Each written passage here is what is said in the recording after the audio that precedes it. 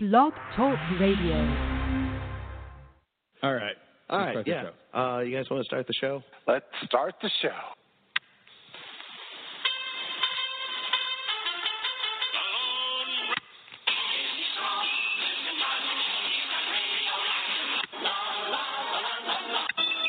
In the great hall of the Justice League.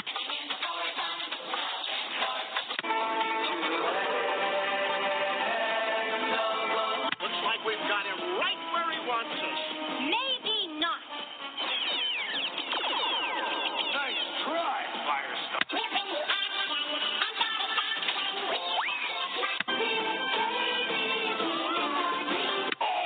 I must have those power pellets.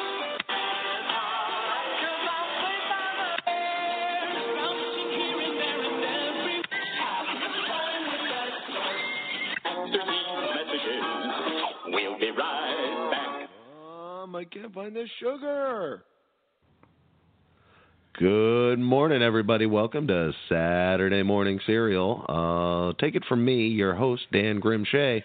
This is going to be a super show. Oh, yeah. Marke. Hey, Marke. Say hi. Let the people know you're here. I am here. All right. That's Marke, co-host, and also another frequent co-host, Jimmy the Gent Lazinski. Spelled how it sounds. Hey, howdy, hey, listeners. How are we doing today? I love that. All right. We're together. We're talking about, let's just say it right now, Superman. Yes. It's not a bird. It's not a plane. We're talking about Superman today. Yep. What his 80th birthday 80. or something is coming up here? Yeah. 80-year anniversary. Yeah. It's been 80 years. So there was a time where there was Superman, and then there was a time where there wasn't Superman. There was a time where there was a superhero. There was a time when there wasn't a superhero. And it just so happens that was 80 years ago. And I think it was actually like literally just a few days ago. Like it was, like the first comic hit like in January 80 years ago. Oh, okay, so it's we're in the basking glow of that 80th birthday. So it's not a birthday. Superman as a character is not 80 years old. He would be old. It's like BC and AD. I believe his birthday is is 33 80 years ago. February 29th, listed in the comic books. That's why he doesn't age so much. Is it really February 29th? Oh, okay. He used to be, when I was a kid, that's what, I don't know what the current continuity is, but that's what it was when I was a kid, yeah. Are you serious? Yeah. Really? Yeah. I had never heard that. Yeah. That's amazing. And that's really, really brilliant. So, 8 years, he'd only be 2. Mm-hmm. Is that what you're saying? Mm-hmm. Okay. All right. That doesn't explain how he shaves, but still. He uses a heat vision and a mirror. I've heard that too. I'm here if you need me, guys. Jimmy the Gent is our DC character expert, and that's why he's here. This is a big deal. This is the 80-year anniversary of arguably the greatest superhero ever. I don't know. I don't even really know where I fall. Do I like Superman better than Batman, or do I like either of them better than Spider-Man? I mean, a lot of us have these kind of core arguments within us, right? Mm-hmm. But we all love them, and when we see a story, when I see a great story of Superman, it gets to me. When I hear that John Williams music and I feel his pain, like this guy doesn't have any pain. I feel it for him sometimes, like he can't be a regular. He'll never be a regular boy, and he has to just kind of carry the burden of the world on his shoulders, of a world that has long gone, and a world that he's now solely responsible for. The loss of his father, the loss of his adopted father, his relationship with Lois, and just this constant threat.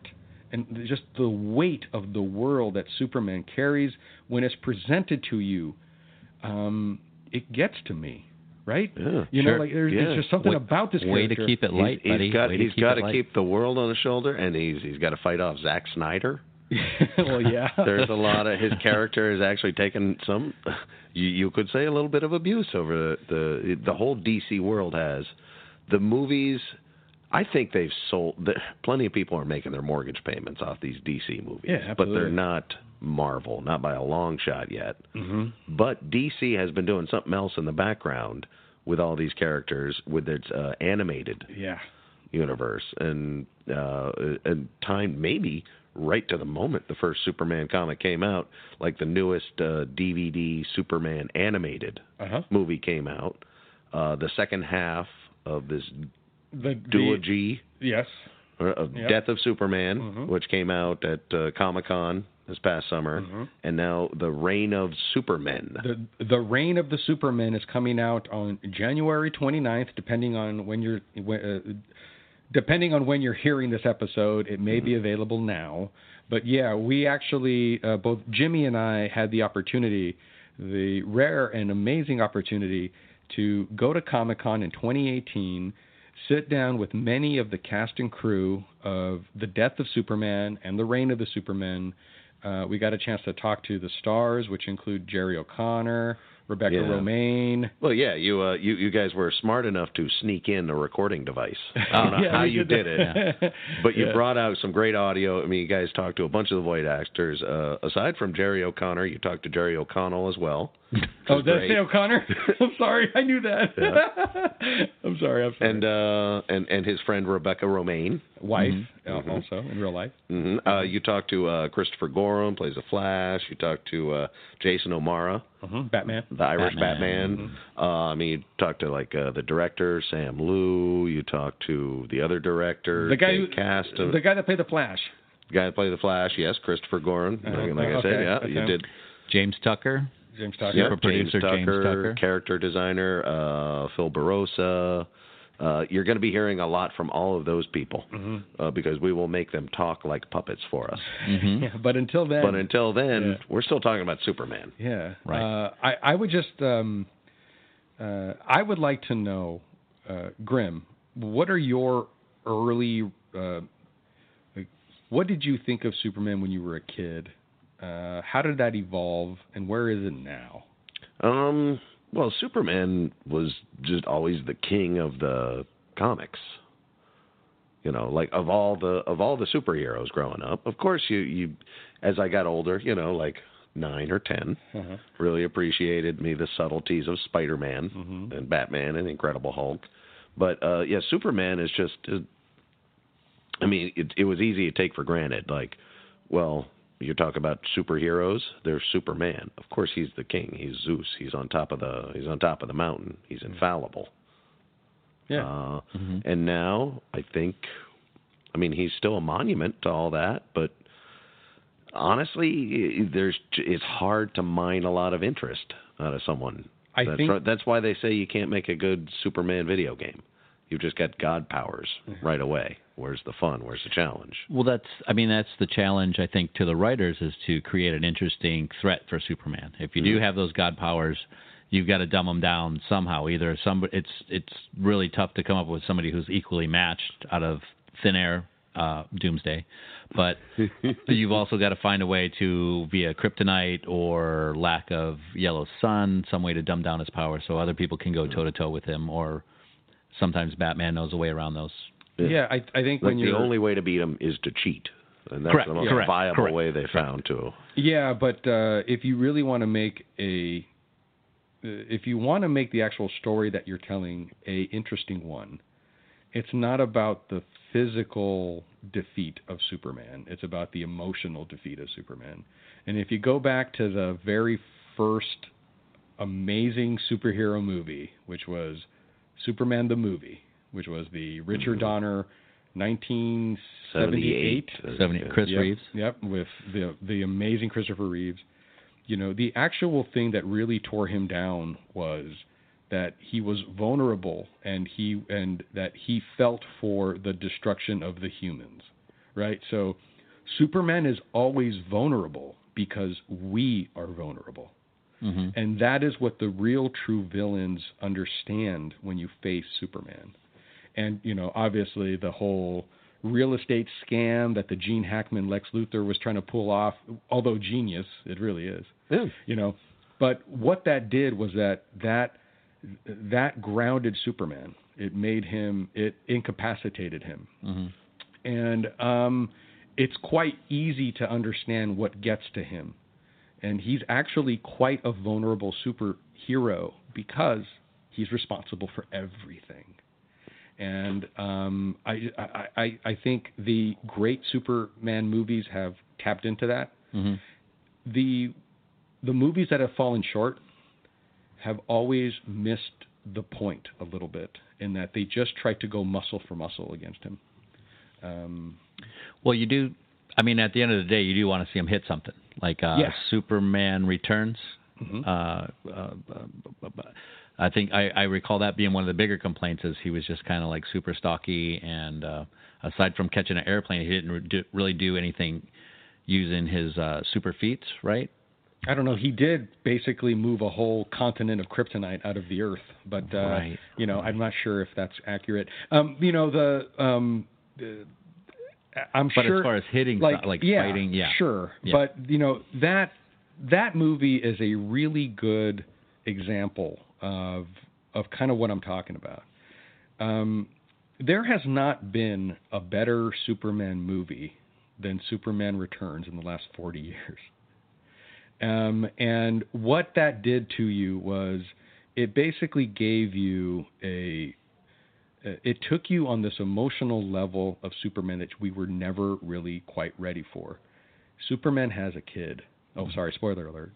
But if you haven't seen it. But yeah, so what does that mean if Superman is the father? The original Superman, the movie from 1978, that it was really a movie about fathers and sons, and actually Superman, the whole story arc is about fathers and sons. And what is it when Superman has a son? And I thought that movie really kind of pushed that. It kind of took it into the next level, and it was a really good, handing off of the torch. But now, isn't it like priests and nuns can't marry because technically God and the church are their partner? Isn't it like we are all Superman's sons? Didn't he adopt the entire Earth? Yeah, and I think that. So and that's doesn't what that that movie, sort of negate that? Doesn't that a built-in flaw if he has his own son who's more important than the rest of us? Sure. I guess I never really thought of it like that. But maybe if that son wasn't super. Yeah, but I think that what that if I was to put myself in Superman's shoes, it's about legacy, Boots. Or boots, yeah, red boots, glorious red boots. But it's really about legacy, and Superman, now can actually pass things on in a very direct way, the way that his father did to him. His actual father, Jor-El. He actually put Superman in basically this flying computer, and he was just pumping in, images and sound into his head as he traveled to Earth. Good argument for raising a kid with iPads. Am I right, everybody? Am I right, fellas? Superman never and so now what that movie did was that it basically gave Superman the ability to basically pass on a lineage to someone so that he can be personified into a single being. And, yes, we are all Superman's kids because he's responsible for us all, but he didn't have a legacy. And now he does. And I thought that was a very brave choice. And the movie was great. And, he did move a whole continent of kryptonite out of and he sacrificed himself. I'm certainly not taking anything away from Superman. I just at the time I remember a lot of complaints as far as fighting, like he never really punched anybody or. I absolutely agree with that, and so. But that's kind of the challenge of writing an interesting Superman story is you can't always be punching somebody. You've got to you want to give him a lot of depth as a character. Well, and then in this movie. I absolutely hear that, but sometimes you can overcorrect because then they ended up stopping the Bryan Singer Superman franchise dead in its tracks. And I went to Comic-Con the year after that movie had come out, and I remember Bryan Singer and Richard Donner were both doing a panel in Hall H after Superman Returns had come out. Mm-hmm. And there was every bit of intention to do another movie. And obviously it doesn't happen. And it goes to Man of Steel. And my major problem, and what became a problem of many, is that it just quickly overcorrected, and it just was a movie about Superman punching things. And estimates from a reputable think tank in Man of Steel, it is estimated that 129,000 confirmed dead, 250,000 missing, 1 million injured. The impact is comparable to the Nagasaki nuke. The monetary loss, if calculated, is $750 billion in physical damage, with an overall impact of the world of $2 trillion. This is That's like this is 1.5 the Death Stars right there. It's a lot of Death Stars. You're talking the final battle between Superman and Zod in Man of Steel, right? Yeah. And so you like kind of come from a movie that had a lot of heart and a lot of, compassion and a lot of legacy, and you just go the other way with Henry Cavill and with Zack Snyder, and it's just a movie of people punching each other. And Superman, I counted, I'm not a world-renowned think tank. Superman saves 2 people. One of them is Lois. Well, I mean, there is. What did you say? $1 trillion worth of damage. $2 trillion. $2 trillion. But what about the people he did save? What about the people that didn't die? Yeah, well, you only physically see them on screen save 2 people. But of course, And how many jobs are created when you have to raise and rebuild an entire downtown metropolis? Right. Well, and it's funny that you said that, because that ends up, my biggest complaint about the Man of Steel becomes the driving force behind Superman versus Batman. Yeah. Lex Luthor, played by the Social Network guy. What's his name? Jesse Eisenberg. Jesse Eisenberg. He basically... Tell me that's not like a cartoon villain's original ego name, right? Yeah, Jesse Eisenberg. Jesse Eisenberg fell into the acid, and now he's... Yeah, and so he ends up basically becoming he is a capitalist that takes advantage of the destruction, of the $2 trillion. Lex Luthor becomes a huge beneficiary of that reconstruction. And so it also builds into the Bruce Wayne motive for wanting to battle Superman, because he, like me, was upset at Superman for not saving anybody. And remember, Superman in Man of Steel, he turns on the device that in essence releases Zod, that brings Zod to Earth. Like, Superman completely causes this. But Superman, Man of Steel, to defend Superman, it's kind of a movie much more about him learning his powers and learning his history, where he came from. Like, a lot of times with a lot of superhero stories are second act. They're always second act. For the most part, the origin story. And there is no ending, really. There is no death of Superman that's going to be a final ending. So it's everything second act. There's a certain amount of setup you're expected to know, right? And but this one is a lot of him learning how to use his powers, learning about Krypton, which, to be honest, I didn't enjoy that interpretation of Krypton, but that's another thing. And then even when at the end, he probably is not aware of how much damage he's doing. He's trying to diffuse that situation, Zod. Yeah. And until he finally snaps his neck. Well, there's absolutely which isn't I don't think is a great ending or anything like that. I don't think that there is no doubt that the free reign of Zod would have been horrible for the planet. He was getting me on his side for just a minute at the end, and then suddenly he did like an evil cackle. I was like, oh, for God's sake. He did have some good ideas about healthcare. Which is just make everybody just encode everybody and predetermine what they were going to be. Exactly. I guess you're right. Solves a lot of problems. Yeah. Honest, and I could see where he was coming from until just he was full on evil laughing right afterwards. Now, just to put all of that stuff aside for just a minute.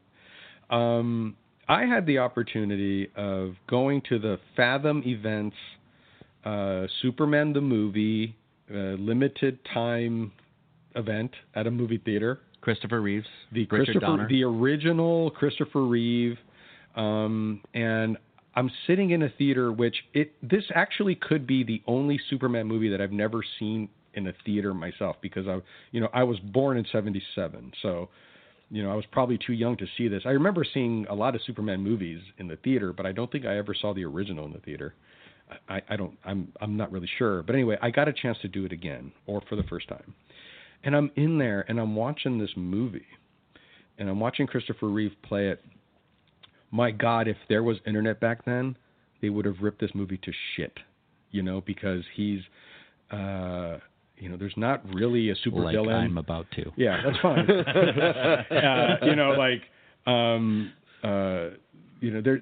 There's obviously a lot of holes that you can punch through this thing, but when I'm watching this movie, I am overwhelmed with how sweet it is. Mm-hmm.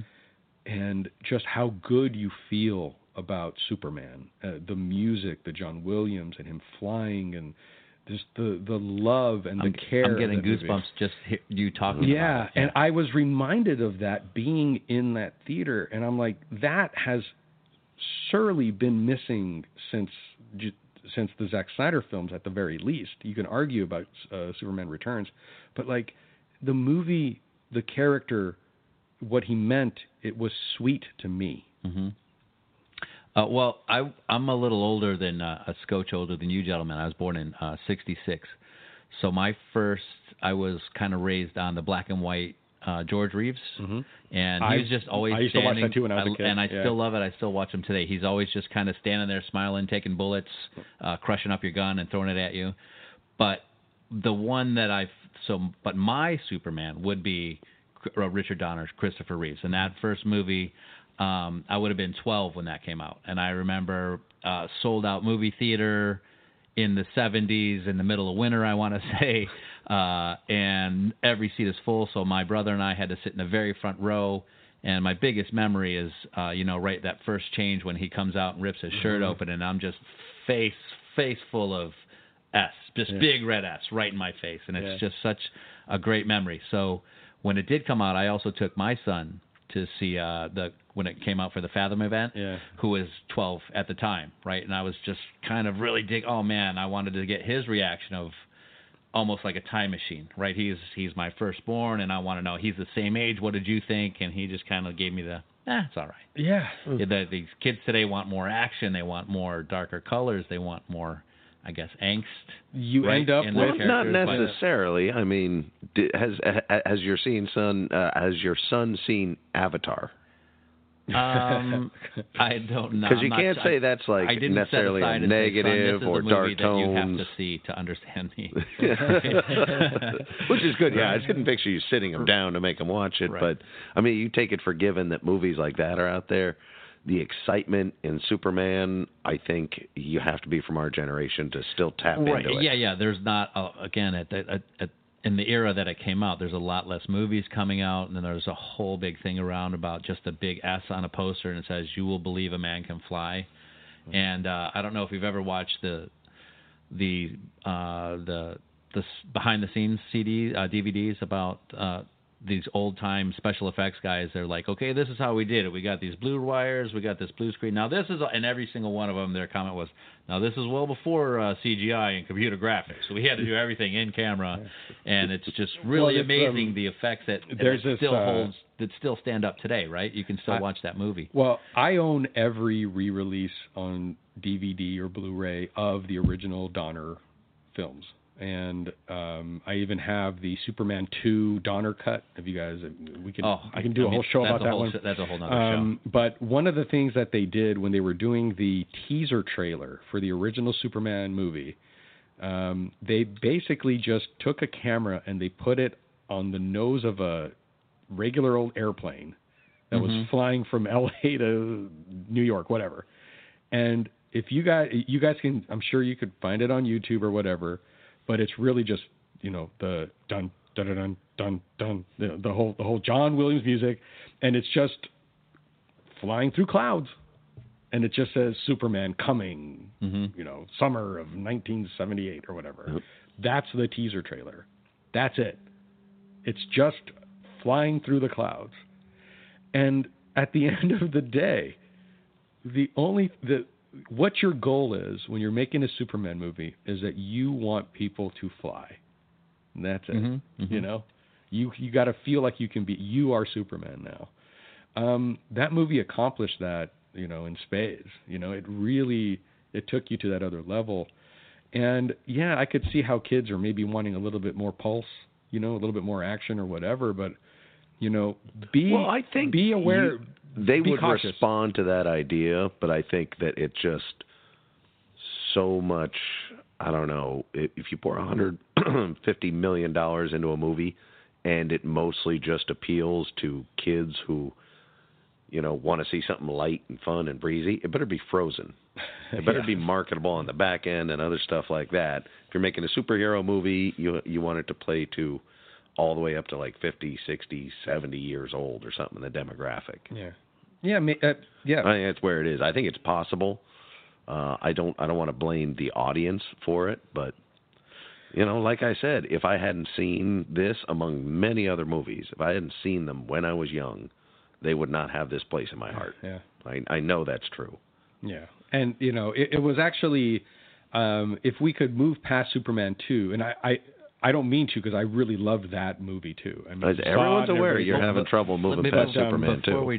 But real quick, like about the flying, like Superman, the first Superman, I think really captured that. I don't think in any other movie, not Superman movie, until Man of Steel, there was a certain amount of joy when he was learning how to fly. When he first takes off and he couldn't really get it, and he was just like, and then when he finally gets it and he's flying straight, that was I thought that was Superman really good. Returns. They actually do something where like Clark falls through the barn roof and he just ends up barely stopping before he hits the ground. Right, as a kid, right? And he's just kind of figuring out, like, you know, pretty cool. And again, you know, Bryan Singer, I thought really got it right. You know, like as far as like the feeling of becoming Superman and being Superman, and his that one transition in the elevator where he kind of stands up and and he just points up, and he points his hand up and he does that, and you know, and it was like actually back in the treated... 80s. There was an entire they tried to do a superhero show called the Great American Superhero. Yeah. And that basically was a lot of him. The entire arc was him trying to learn how to fly. Well, he got, if I Isn't may, that like a running gag? If I may, he found a super suit. The aliens left a super suit on the planet, but he lost the instructions. The Great American Hero is what it's called. Is that what the last of the super sparkly Great American Heroes, right? What is it? It's the world's greatest American hero. The world's greatest American hero. Is that what it was? Yeah. I'm sorry, guys. Yeah, that's greatest American hero. It's called the Greatest American Hero. Yeah. Isn't that the show? Yeah. Yeah. Is that what you said? The world's greatest American hero. I don't think it's the world's greatest American hero. I don't know. It's the guy with the real curly blonde hair, right? I remember that show. Anyway, so he, believe it or not, I'm walking on air. He was always kind of like laying on the green screen, right? Just going for the viewers at home. I'm waving my arms around while. Yeah, I love that show. I used to watch it as a kid. So back then, it was okay to watch an entire season where the gimmick is he's still learning how to fly. And I think the studios who pay enough for CGI are saying, nope, we're not wasting time on that. You're going to have him fly over Dubai, and he's going to be on Mars, and then he's going to be underground in a cave with lava. Yeah, I absolutely agree with you. Now, again, just to kind of move things through here, because there's something kind of happens in Superman 3, which I think is worth kind of pointing out. Richard Pryor is in Superman 3. Yeah. Okay. That's I really like Superman 3. Evil Superman? Now, yes. That part was good. I know. And there's this thing. I want everybody that likes Superman, that's me, sorry. Everyone that likes Superman and knows Superman, but maybe doesn't like Superman 3, make a couple of changes. I'm listening. Make evil Superman. Just refer to the drunk Superman flicking peanuts into the bar. You guys know what I'm talking about. That's the first thing I was going to say when I said evil Superman. Have somebody say in the movie, man, Superman's really acting bizarre. Okay? Mm-hmm. All right? Mm-hmm. That retcons him as being Bizarro. Mm-hmm. At the very end of Superman 3, when that computer kind of has all the wires grab that kind of German chick. Was she German? I don't remember now. Well, she definitely was once a computer got a hold of her. So the antagonist basically gets enveloped by this supercomputer because Richard Pryor's character scarred me. Yes, as it a was kid. terrifying. That scene was intense. And then she comes back as this kind of computer robot lady. Yep. Yeah. Or now, what if on the computer somewhere it says Brainiac on it? Yeah. Okay. Brainiac Industries. Yeah, or something. Yep. Basically, you could have had origin stories of Bizarro. You could have had origin stories of Brainiac, right? Mm-hmm. Doesn't that make that movie 10 times better? I think I'm kind of remembering an article about the guy who wrote it, or at least wrote one of the scripts that ended up being that movie, and he was originally supposed to be Brainiac, but they kind of dumbed it down for the norms in the audience, the non-comic book lovers. And this is because at the time nobody really quite understood that you could take a comic book and its characters and make it into a major motion picture. Right. Superman was kind of as far as they were willing to go. We're in a different time now. But you could, that's an interesting thing. You could easily just have a plaque on that computer that says Brainiac, like V'ger, and even have some of the letters missing, so it spells out Brainiac, or whatever. Yeah, that would be a great nod. But I seem to remember that at least one of the original versions of the script, it was supposed to be Brainiac. What actually turned Superman evil is that the Richard Pryor character basically has to create his own kryptonite. And he ends up looking at his pack of smokes, and I think he puts in there tar or something. He puts it nicotine and tar. Yeah, the computer says, I need one more ingredient. Yeah, and so he ends up just putting in tar. So this genius looks around no more than 4 inches away from him. Right. Yeah, there's all right. Good enough. And so he ends up making his own kryptonite. Why wasn't that kryptonite red? Right? There was so many little opportunities to dig into the comic book that would have made that movie. Now, Well, it might have satisfied fans more, but I think you weren't going to sway Roger Ebert if the kryptonite was red and it said Brainiac on the computer. This movie's not for him, It just felt right? like a cash grab, I guess, to them. Personally, again, one of those movies, I saw it when I was young, and the fight between Clark Kent and Superman. It was awesome. I knew nothing about Bizarro. I didn't care. I thought that was amazing. The computer grabbing that nightmares to this day. I know. And now, once you get your hands on all of the rights, and once you get your hands on all of the characters, what are you going to do with it? Well, DC Universe has been doing these animated features for years. And we kind of touched on that earlier, but they first started 2013, I believe, was with Doomsday. We're going to have to go back and look that up, or look it up yourselves, you IMDb bastards. But Doomsday started this whole thing, DC animated feature-length animated movies, and they get awesome voice actors. Some you know, some you don't, some you should, some you should forget. But at the heart of it, these are feature-length, real-deal movies, the way that we would want them made, treated seriously, with reverence, and they come up with some good shit. I remember seeing the first Doomsday years ago. I saw it at Comic-Con years ago in 2013 or whatever it was. I was blown away, and I've been eating these movies up ever since. Jimmy and I got a chance to go and sit with some of these actors and some of the creators behind The Death of Superman. And they just keep making them, right, Shea? They won't stop, and in fact, they're remaking them. Yeah, right. This was, I remember, everybody was asking everyone involved at this roundtable you guys were talking about why are you've already told this story before. Why are you going back to the well on this? There's no surprises left. It's called Death of Superman. Yeah. And I think the most interesting answer for my money came from Sam Liu, co-director, I think one of the producers, bigwig in the DC animated universe, is what he had to say about it. Meanwhile, maybe it's a thing where, again, it's just why do you care about Superman's death? And I think that James, who basically was the one that sort of decided that, okay, we're going to put in this continuity, And we're going to focus on the relationship with him and like Lois, and even with Wonder Woman. I think it's because of that and his relationship to the people and who he is. I think this is why it feels, to me anyways, like I think we were all kind of against surprise because we just thought, man, everybody knows he's going to die, and we've already seen this in the comic. We've already done a movie about this like 13 years ago.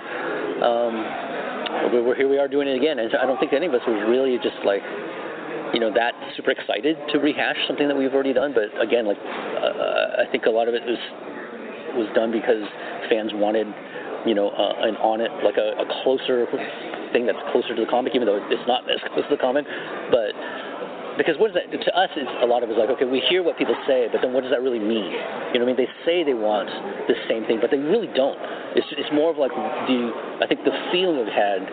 I always talk about, again, forgive me, this is very telling of my age, but I'm like, I always think about like U2, you know what I mean? I think about like, when I was young and we heard U2 and you're just like, oh, that's badass, And then you're kind of going like, every time they, they're, oh, it's good, and then all of a sudden, no, now they're doing this weird stuff and I don't like them anymore. Then you're like, I wish they would just do back the old stuff that they did, just redo, whatever, like Sunday Bloody Sunday again or something like that, or, just keep making that, but thank you.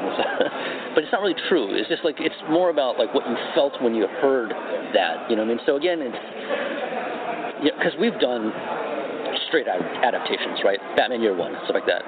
Half the people hated it, because again, and I knew it, but this is with Bruce Timm, he was very adamant about like, we're doing it shot by shot, page by page, we're not going to add anything. And I'm just like, Christopher Nolan has done everything that was interesting about this, and like, the end fight is with Falcone's nephew. You know what I mean? Like, who cares? Nobody cares, But he's like, nope, we're going to do it. And I'm just like, all right, it's Gordon fighting his nephew on a bridge. But again, it's just, it's people will say things, but I think what they want is not exactly what they're saying. Do you know what I mean? But it is a feeling, and we understand that it's. So I think again, this, even though it's not the exact same thing, I think this feels like what. Especially like a new audience, like I don't think they want to see Justice League International. Do you know what I mean? Fight Doomsday. This is going to be the Trinity. This is the Justice League that are fighting them. This is the Flash. This is not Blue Beetle and somebody. You know what I mean? Again, it's hard because it's creative and it's very subjective. You know what I mean? But I do feel like this feels, if you can get beyond some of the things and just hook into kind of like, okay, this is the new 52 versions of these characters, but I feel like they feel like the heroes that they're supposed to be. Superman looks at a super job. Here's superpower in action where it counts, where big things are being done. These active men who build America need iron nerve and keen judgment, sure strength, and super skill. These are men of action on the job, working, building, making America better and stronger. And they power up at breakfast with new improved Kellogg's Pep, the whole wheat flakes with what it takes. New sweet wheat flavor, new crispness, new energy. Get power for work, power for play, power for action from Kellogg's new improved Pep whole wheat flakes. For super fun, you want super power, too. So power up at breakfast with new improved Kellogg's Pep, the whole wheat flakes with what it takes. Wow, I think I just learned something about the Greatest Generation. Yeah. They just rebuilt the entire world high on meth every day.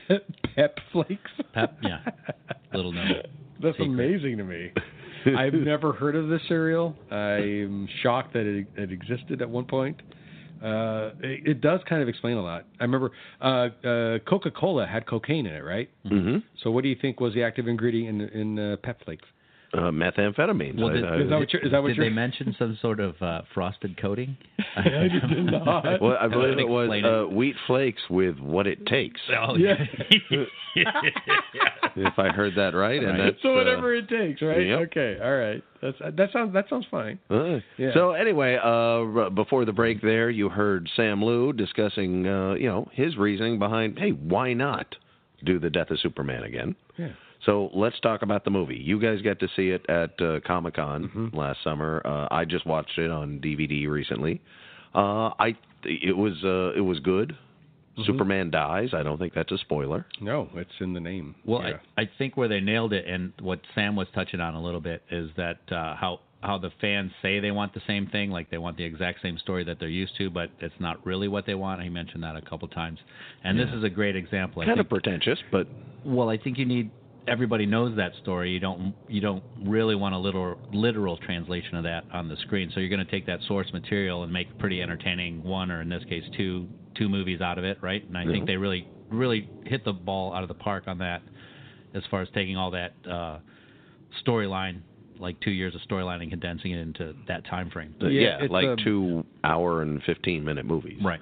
Well, it's if you're gonna go as far as to call it the death of Superman, then it's not about him actually dying.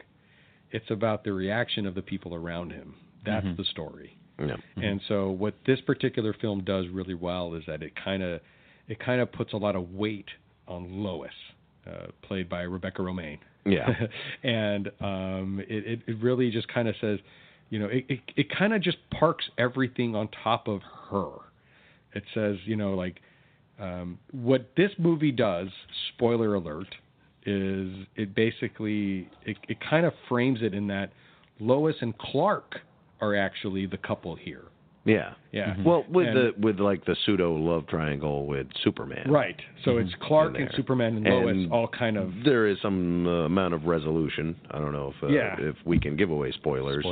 It seems like it's something that's been canon for decades now. Yeah, it seems like you're right. It seems like they're trying to triangulate this, and then Lois makes her choice, right? Yeah. And so, but the actual the death of Superman becomes the death of Clark Kent, and in by relation, it becomes the death of who Lois loves. Yeah. And and it's about how you deal with that. And then for us, about the world, it's like, Superman's dead. What does it mean for us?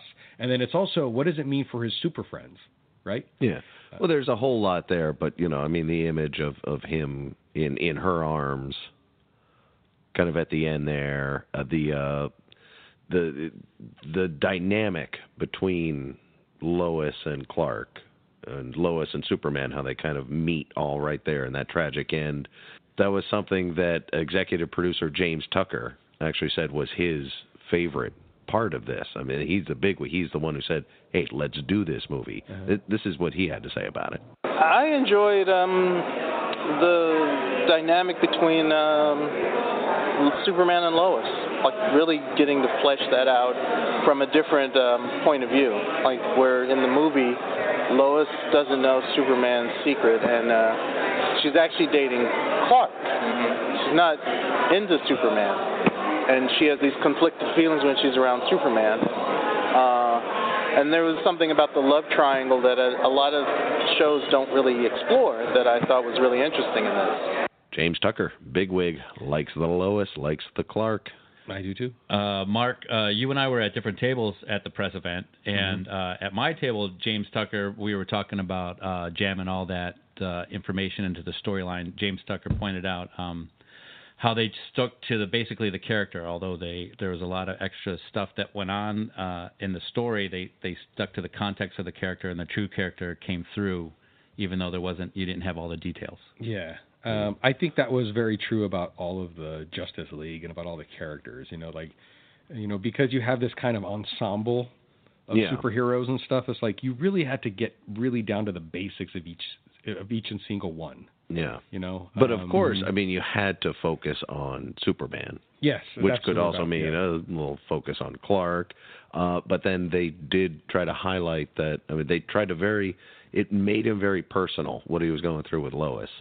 And so I assume that was kind of on their mind when they hired a married couple to play Lois and Superman. By the way, a very good-looking married couple.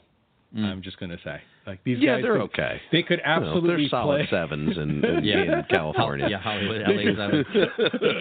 Yeah, we actually, and just I want to take this opportunity to kind of set the table for everybody. Now, Jimmy and I were both in the very same press room, but we were at different tables. Now, so I can only speak for myself, but we're there, and Jerry O'Connell and Rebecca Romijn. It's not Stamos anymore. Is it Rebecca Romijn Connell now? O'Connell just now? Rebecca Romijn. Okay, all right. So they both sat at the tables together. So you had Lois and Clark together at everybody's table. Mm-hmm. And when they sat down next to us, like, these are beautiful people. Both of them are beautiful people. Mm-hmm. And, sometimes if you're just normal looking like me, and you're just like, whoa, it's kind of overwhelming. Like, that's the fat kid from Stand By Me. And he's gorgeous. Mm-hmm. He's ripped. He's actually wearing a Superman shirt, a regular Superman T-shirt in the powder blue that I prefer. Mm-hmm. But man, he's handsome and he's so charming. And Rebecca Romijn, a supermodel. Well, I'm glad you mentioned her too. Yeah. I mean, she's. Yeah, sorry, I'm a little. I'm geeking over. I more noticed Rebecca Romijn. Jerry O'Connell. I want to be him, and I want to sleep with him. Okay, all right. That's what I'm going to say. It's totally fine. But yeah. A safe place. And and I got to sit at the 11 o'clock position. They were at the 12 o'clock position, and yeah, I'm sitting next to her, and she's gorgeous, and she's wonderful, and she's bright, and she's smart, and she's witty, and she's everything Lois should be. It's a perfect casting, and they happen to be married. Yeah, and they wisely took advantage of that by having them come in and record together so they could do these. Oh no, wait a minute, no, they didn't. Here, they'll tell you about it. Go ahead, Becky, Jared, go ahead. Or did you two get a chance to play off each other at all when you were recording your characters? No, we didn't. Yeah, they don't record them together. Together, no. They bring us in and have it all done separately, and then they set it to the animation, and then they bring us all in separately again, and that's to tweak our dialogue, and that's typically the first time we get to see if the scenes worked or not. So, what's funny is watching the finished product, which is great, by the way.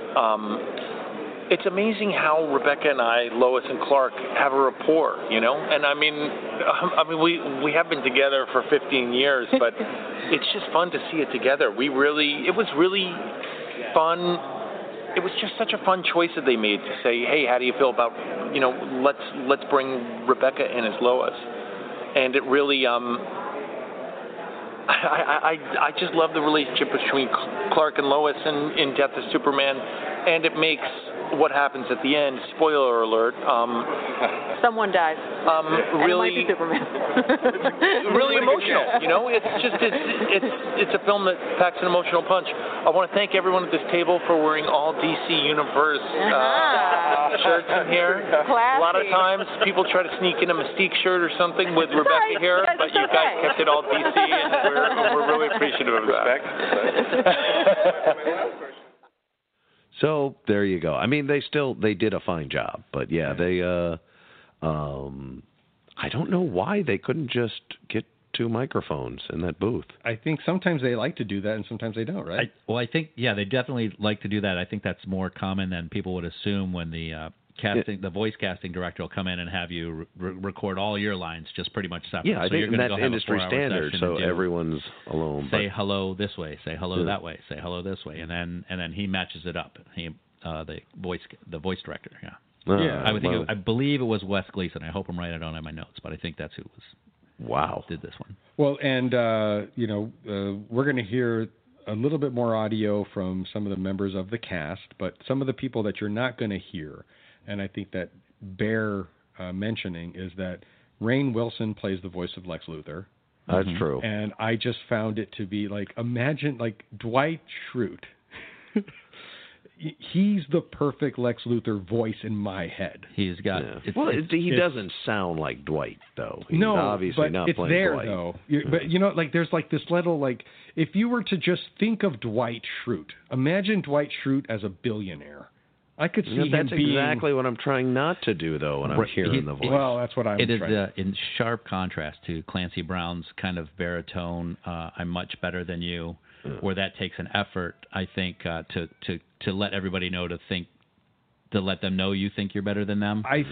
Dwight's performance, Rain's performance, is more of a, I don't even notice you. I'm so much better than you. You're so much beneath me. You're like the buzzing of flies to Vigo. I always kind of, and maybe this is me who's, I've watched The Office, I've watched every single season at least 20 times. It's famously my... Hashtag humble brag. It's my favorite show, as far as like watching over and over again. But the voice of Lex Luthor in this particular series, in The Death of Superman and The Reign of Superman, which is coming out January 29th. But Dwight Schrute, and in this case Lex Luthor, they know that they're not worthy. There's this inferiority about them. And, Lex Luthor is driven by his inferiority to Superman. And I really think that shines through in this voice, and at least the voice that I am hearing in my head. I'd be curious to know what everybody else thinks, but that's what I heard. But if you're not satisfied with the way that Rainn Wilson plays Lex Luthor, how about a Rosario Dawson as Wonder Woman? How about Nathan Fillion reprising his role as the Green Lantern? I actually thought that he should have gotten the role over what's his face in the Green Lantern movie. Ryan Reynolds. Ryan Reynolds. Yeah, Nathan Fillion is the voice of the Green Lantern in my head. It definitely wouldn't have been a worse movie. Yeah. Oh, yeah. But he has done the voice of the Green Lantern in many of these movies. Christopher Gorham, who we're going to hear some audio from as the Flash. Shamir Moore as Cyborg. There's also Jason O'Mara we're going to hear about. But anyway, Batman. Batman. All of these voices... He is Batman. All of these voices all lend unique qualities that are vital to the character and how we understand them. That's very true. Yeah. Well put. Yeah. Where are we going with this? We were naming off a bunch of people you're not going to hear from, but that's not the point. I think it's because this is sort of a Justice League movie too. Yeah. There's a huge team that Doomsday has to beat the crap out of before Superman comes on the scene. Yes, Superman is the last level of the video game in this. Yeah. For Doomsday playing. Mm-hmm. Yeah, exactly. Yeah, Doomsday just shows up out of nowhere, goes on this rampage, and they keep throwing. And like I said, this is my one hang-up about Superman. He just can't be beat. So, which means everyone else on his team is a less than. So they just keep throwing less thans. Cannon fodder. Doomsday, exactly. Doomsday fodder. Yeah. But speaking to how well they were able to put all these characters in such a tightly paced, possibly to its detriment, too short movie is it's admirable how much you care about. I mean, they did have, like you mentioned, all those other characters going on, and then you've got the fan favorites like Chris Dorn playing the Flash. Mm-hmm. Mm-hmm. And he talks about, because he's done it multiple times. Well, this is what he said about it.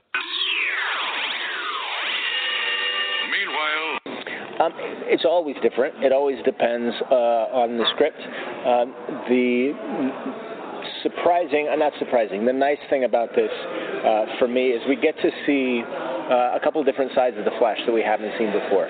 I think in the earlier films that we've done, we've established the Flash as kind of the linchpin of this Justice League family. Like, he's the guy who was into the idea from the beginning, and he's the one who's kind of kept the group together. And in this movie, we get to see him announce some exciting news in his personal life, and we get to see that family kind of circle around and support him, which is nice. And then once they get into the big fight with Doomsday, we get to see the emotional payoff as members of his family start getting knocked off by this monster.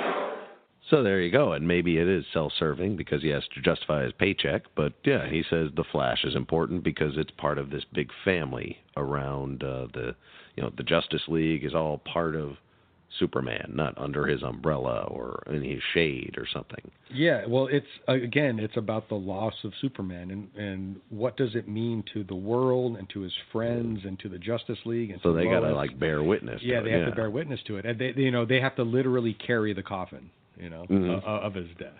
Yeah, I mean now that's all-star pallbearers though. Absolutely, a boy soups. But in the movie, didn't they have like soldiers and they didn't have superhero in the animated movie? Did they have superheroes carrying the casket? I don't remember. Actually, I can't remember. Yeah. I do remember, and because I pointed out to my kids. Wait, so I pointed out to my kids that it was in the book. It was all the superheroes that were pallbearers. Well, that was the very famous cover. Right. Yeah. And in this version, it was all I noticed it was like military guys, or maybe they were policemen or something like that, and in their dress blues. Yeah, I didn't know that. But should have done more research other than just watching it and forgetting it. That's my bad. Well, but some intern is on their way out right now. But he's been a fan favorite in this particular continuity, I guess, of the New 52. Am I using these words safely, responsibly here? Also, I'm out of my element. Also, part of the reason that they redid the story again is to update it. They're still pushing the New 52 version of everybody, and that's why we have a little scene with Lois and Wonder Woman where they kind of reference how Wonder Woman and Clark used to be together. Wonder Woman and Superman used to be together in this particular universe. And now he's kind of settled on Lois. I did pick up on that. Yeah, come to think of it, it's more like this. Which is, I think, is a great scene. I'm glad they pointed it out. Rhombozoid or something. Rhombozoid. They did. You're right. They packed a lot of stuff into this. Yeah. Well, and it actually takes 2 movies, right? So. Well, because Jimmy and again, you have all these characters. Yeah. They even put Batman, and Batman had a pretty decent role. Absolutely. Not a Kevin Conroy Batman. But Jason O'Mara. Yeah. And now, Jimmy, here's where we get into your territory a little bit. This is not a Batman movie. No. As a Batman fan, do you think it should be included on must-watch lists if someone's going to appreciate the character of Batman? Am I putting that the right way? I would say sure. Does it matter to Batman? Sure. Well, sure. Superman dying is clearly a huge event in his career, in Batman's life or career. If he's kind of also in charge of being in check of Superman, that's one less thing he's got to worry about. Yeah. But Jason O'Mara, I think he's a great actor. I loved him ever since he was on Life on Mars. I think it was great on that. We talked a little bit of that at my table. We mentioned we were at separate tables before, and but he's got a great take on his version of Batman. And I think he really nails it for these animated. He's done, at this point, maybe half a dozen, 7, creeping up 7 or 8 times. He's been Batman for the Warner Brother animated universe. Well, he's a smart man. He also was smart enough to justify his paycheck. Right. And this is how he diplomatically put it's okay to have Batman in a Superman movie, et cetera. Explain it to us, Jason. I just show up and do my job, Batman is Batman, and I can lean on that because I think he's the best and most popular superhero. So I feel like he's always going to make an impact whenever he's on film. So I really don't feel I needed to push him in any particular area. I also think that the writers have done a good job, as we were talking earlier, about trying to, keep moving the stories forward, even if it's Batman in a Superman film or Superman in a Justice League film or whatever it is, to try to keep it all moving forward. So in a way, a lot of that work is done for me, if you know what I mean. But again, just trying to keep it as authentic as possible, keep it as real as possible, and not get too hung up on sort of being Batman. Right. So, sure, why not? If you're going to sit down and watch some Superman these days, expect some Batman mixed in there. Yeah, that's okay. And like salt and pepper. Well, we all had the opportunity, or the curse, depends on which side you fall, to see the Superman versus Batman movie come out on the major screen not that long ago. And I remember watching that movie, and I saw it on preview night, like on the Wednesday or the Thursday or whatever it was, and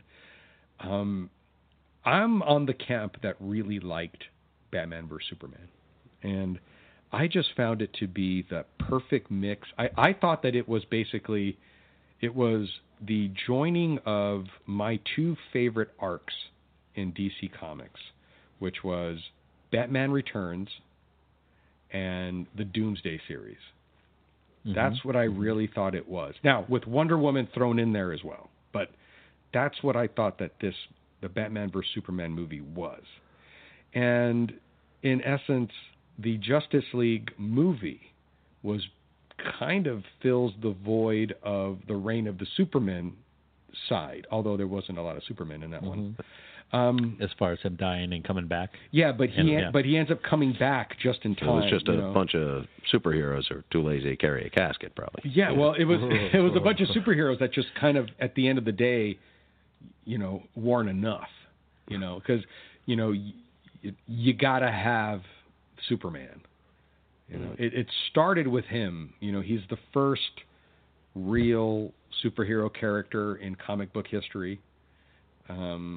And he's still on the top of the pyramid. You just cannot exist without him. And all these comic books and all these stories that are created over time, over the last, 80 years now. Right. Comic book heroes cannot survive without Superman. We're he's like figuring that the out. Higgs boson that makes it okay to worship a guy in tights and a cape. Yeah. He's the start of it. He's a symbol of something. He's patient zero. Yeah, everybody comes from him. Yeah, yeah, and it's Lucy. Everybody is derivative. Quick, another metaphor. Everybody keeps. He's Ren and Stimpy. Everyone keeps kind of figuring out. You're right. I could have done better. Yeah, Felix a cat, if anything, on that. Every single movie Captain Marvel is just trying to retell this very same story, right? Yep. Or a variation of it. Yeah. Which I think a lot of theorists on Reddit, at least, if not the academic journals, will say the Superman story is just a retelling of Jesus. Sure. Or Moses. Or Moses. Maybe Jesus. At least the Moses who's part. Who's the star of the Old Testament? It's probably that guy too. Who's the guy that was in the basket and they floated down the river and he came to a new? That was Moses, right? Yeah, that was Moses. Superman is patient zero, and everybody comes from him. They're either and again, even my much loved Batman is a direct contrast to him. It's still derivative of him. He has no power, so he's the exact opposite of Superman. Mm-hmm. Yeah, and it was. Had Batman come first, everybody would say Superman's the opposite of Batman. He has all the powers. Even in Superman is the jumping off point. That's kind of my point. It's actually like if you guys go back to the Super Friends cartoon, which was a Saturday morning cartoon, right? I do. Everybody there were by the time you're watching Super Friends, they were all friends. Everything was worked out. Everybody had their role. Everybody worked together. Everything was great. Yeah, the cult was well established. And you had the Legion of Doom on one side and the Super Friends on the other. Simpler times. Hall of Justice, I believe. You knew where you stood. Yeah, everybody knew where they stood. When a talking monkey with the twins with a couple of twins working for low wages. But they were aliens. Every single film that shows Batman and Superman together, it's always this kind of this position, this turf war, and both of them trying to figure out where each other stands. So there's always this little back and forth. In the Batman vs Superman movie, that's where it was kind of taking you. It was just kind of work that out. But they quickly got to a point where they were like, Doomsday is here. Doomsday is on the ground. And Doomsday's sole purpose in existence is to kill Superman. Yeah. And that's what this Doomsday is finally that touch that comes in, and it's like that cheating loophole. It's the kryptonite because, well, guess what? He is just like Superman. Yeah. Mm-hmm. And it is foretold that he will kill Superman. And that's why you can actually title the movie Death of Superman and not have it be an anticlimactic event, because it's more about what is the world like after he's dead. And I felt that from this particular film. I did get the opportunity to see Reign of the Superman. Seems like that's what that movie double will be feature, about. Fathom Events. Yeah, Fathom Events, double feature. You guys should all follow Fathom Events on Twitter. Get on their mailing list or whatever, because these guys are putting out great releases all the time. It's rare opportunities to see these movies on the big screen again. I got to see Superman, the movie, last year. The Dark Crystal, they just recently The Dark did. Crystal. I would highly agree with Mark. I mean, follow him, and I always try to go, even if it's not something I enjoy too much, but I want to support that so that it keeps happening. On Valentine's Day this year in 2019, Dirty Dancing is going to be a Fathom event on Valentine's Day. I will not support that. That seems a little removed, but more power to them. I'm just saying, like, look at how creative. You know it is, who would get up into one of those showings of Dirty Dancing and really mess things up? Doomsday. I agree. That guy from that Batman movie. He was made to destroy. Yes. Even in the Catskills. Yeah. Killing it up there in the Catskills. Doomsday on his tour to Metropolis, where he absolutely messed stuff up in this movie. And actually, it seems, because I was familiar with all the characters in this, I knew of Doomsday, but then watching him start his little rampage before he had even a name in it, it was the most intriguing. Like, oh my God, that guy's huge. Yeah. He has there seemed to be no master telling him what to do. He just kills. Wasn't chasing money or power or giving bad guys soliloquies. Right. I don't even think he talks much. He doesn't talk at all. Maybe he just says "kill Superman." I think, at least in the comics, I don't remember. I don't even think he has a line of dialogue in the Death of Superman. Yeah, I don't think so. But character designer Phil Barossa, well, he said that he was the most fun to design for, because of course there's a wider strike zone. Well, here, Phil, you explain it. Well, I mean, for me, there's nothing more fun than drawing a big, badass monster. I mean, it's liberating, because when you're designing characters like the Justice League, they're like these perfect, like beautiful, like they're almost too perfect. You know what I mean? And so it's a smaller strike zone. You have to be more precise with monsters and with like these villains that can, are just, you can really cut loose and explore different silhouettes and have more fun, because there's less sort of wrong ways to do it. So for me, that was more just cutting loose and running with it and having fun with it. And I think that carries through with everything that we do with that character in this movie. I mean, it's wall-to-wall action, some of the most kinetic and powerful action we've ever gotten on screen. So that was more just like having fun, So my last question on that same fun vein is, was there a scene or a moment that you had the most fun bringing to life? I mean, that third act is hard to top. It's hard to pick a favorite moment, and I haven't seen the final cut of the film, but when we were watching as the raw footage was being finished, I was like blown away by, just the level of intensity, and it's brutal, but it's beautiful, so that whole end of the movie, you know what I mean, the last 20 minutes or so, I mean, I was thrilled. So for obvious reasons, it's a lot more fun to do this new and big, like outsized, crazy character. And the other co-director you guys talked to, James Castorena, he's the one who directed that entire like fight scene. Yeah. Right.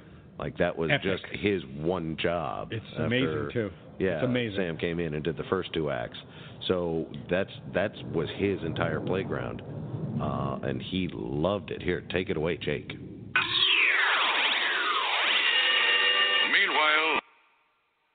So Sam Liu directed Acts A and B, and I came in on Act C. And I'm sure you guys have all seen the Superman Doomsday movie that came out, in the BT style. If you guys aren't familiar, Joaquin Dos Santos boarded that initial fight between Doomsday and Superman. A lot of other guys boarded on it, but he did a lot of the main stuff. And that fight's just awesome. Regardless of whether you love the movie or hate the movie, that fight's just dope. It's just you see Big Blue and Doomsday going at it. You're like, that's what I want to see. I don't want to. Yeah, I'm like, I don't want to have to compete with that. That guy's a beast. He's awesome. There's no caliber. No, that's a whole. He's in his own category. By the way, you're doing XC. What? Shit. So my job was when you think Superman and Doomsday, everybody goes big cars, big crashes, big boobs. I decided why not go intimate with it.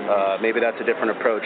Superman, or rather Doomsday, does something that no other villain can do, and that puts Superman on our level. He humanizes Superman. He humbles the hell out of Superman.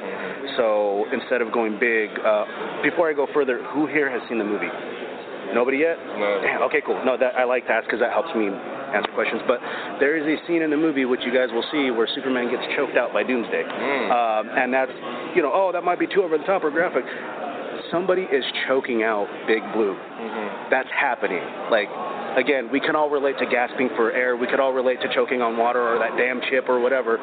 So I felt if anybody can do that to Superman, it's Doomsday. Doomsday can make Superman feel mundane. So there was that fear of, this won't feel big enough. It might be too small, but it had hopefully it comes off it's too relatable, I guess. That's what we kind of wanted to go with. Nobody can relate to getting smashed through 8 buildings. I don't know. Maybe that might be a Tuesday for one of you guys. But my limit's 4 buildings. But we could all relate to choking. We could all relate to being tired. We could all relate to our limbs not really working how we want it to. We've all been to some point of exhaustion, whatever that is. And I wanted to try to hopefully tap into that to make it at least somewhat different. So they needed a villain so effing crazy. Yeah. He humanized Superman, chokes Superman out. That's the tough part of writing for Superman, is somebody that's his equal that can challenge him, and so there's some sort of threat to him. And Doomsday is just presented to us without any history. He's just tearing through countryside and superheroes, and eventually faces Superman and.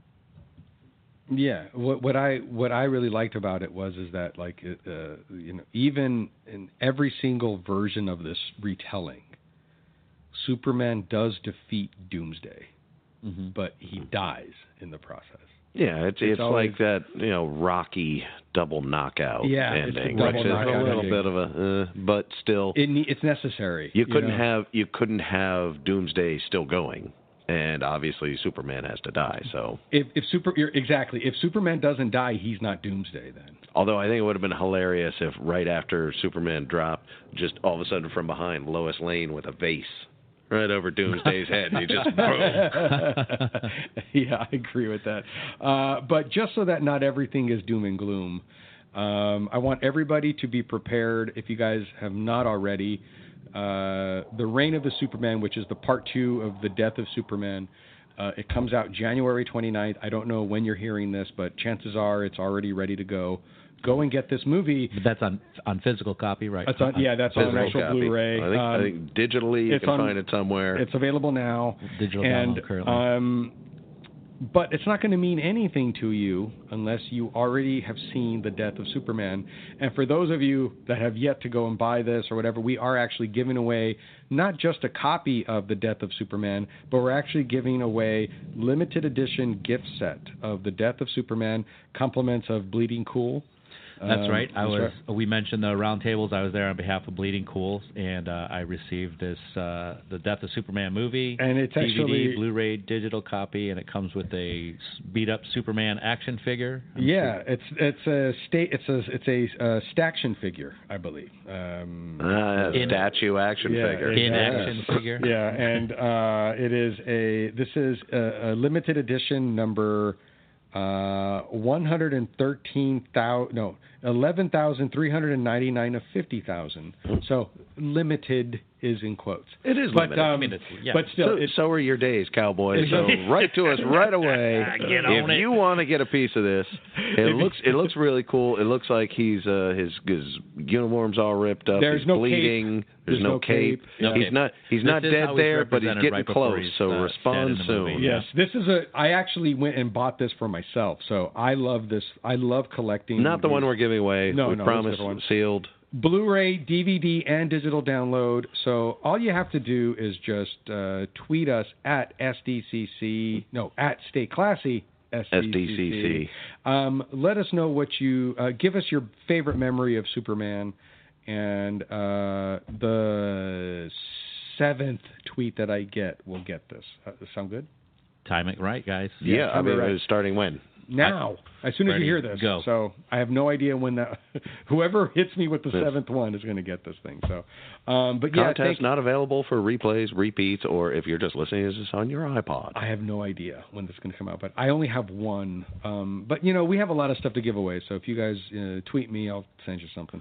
But yeah, guys, this is a tweet us collection. Stay Classy SDCC. You can find Jimmy at SD Batman 66.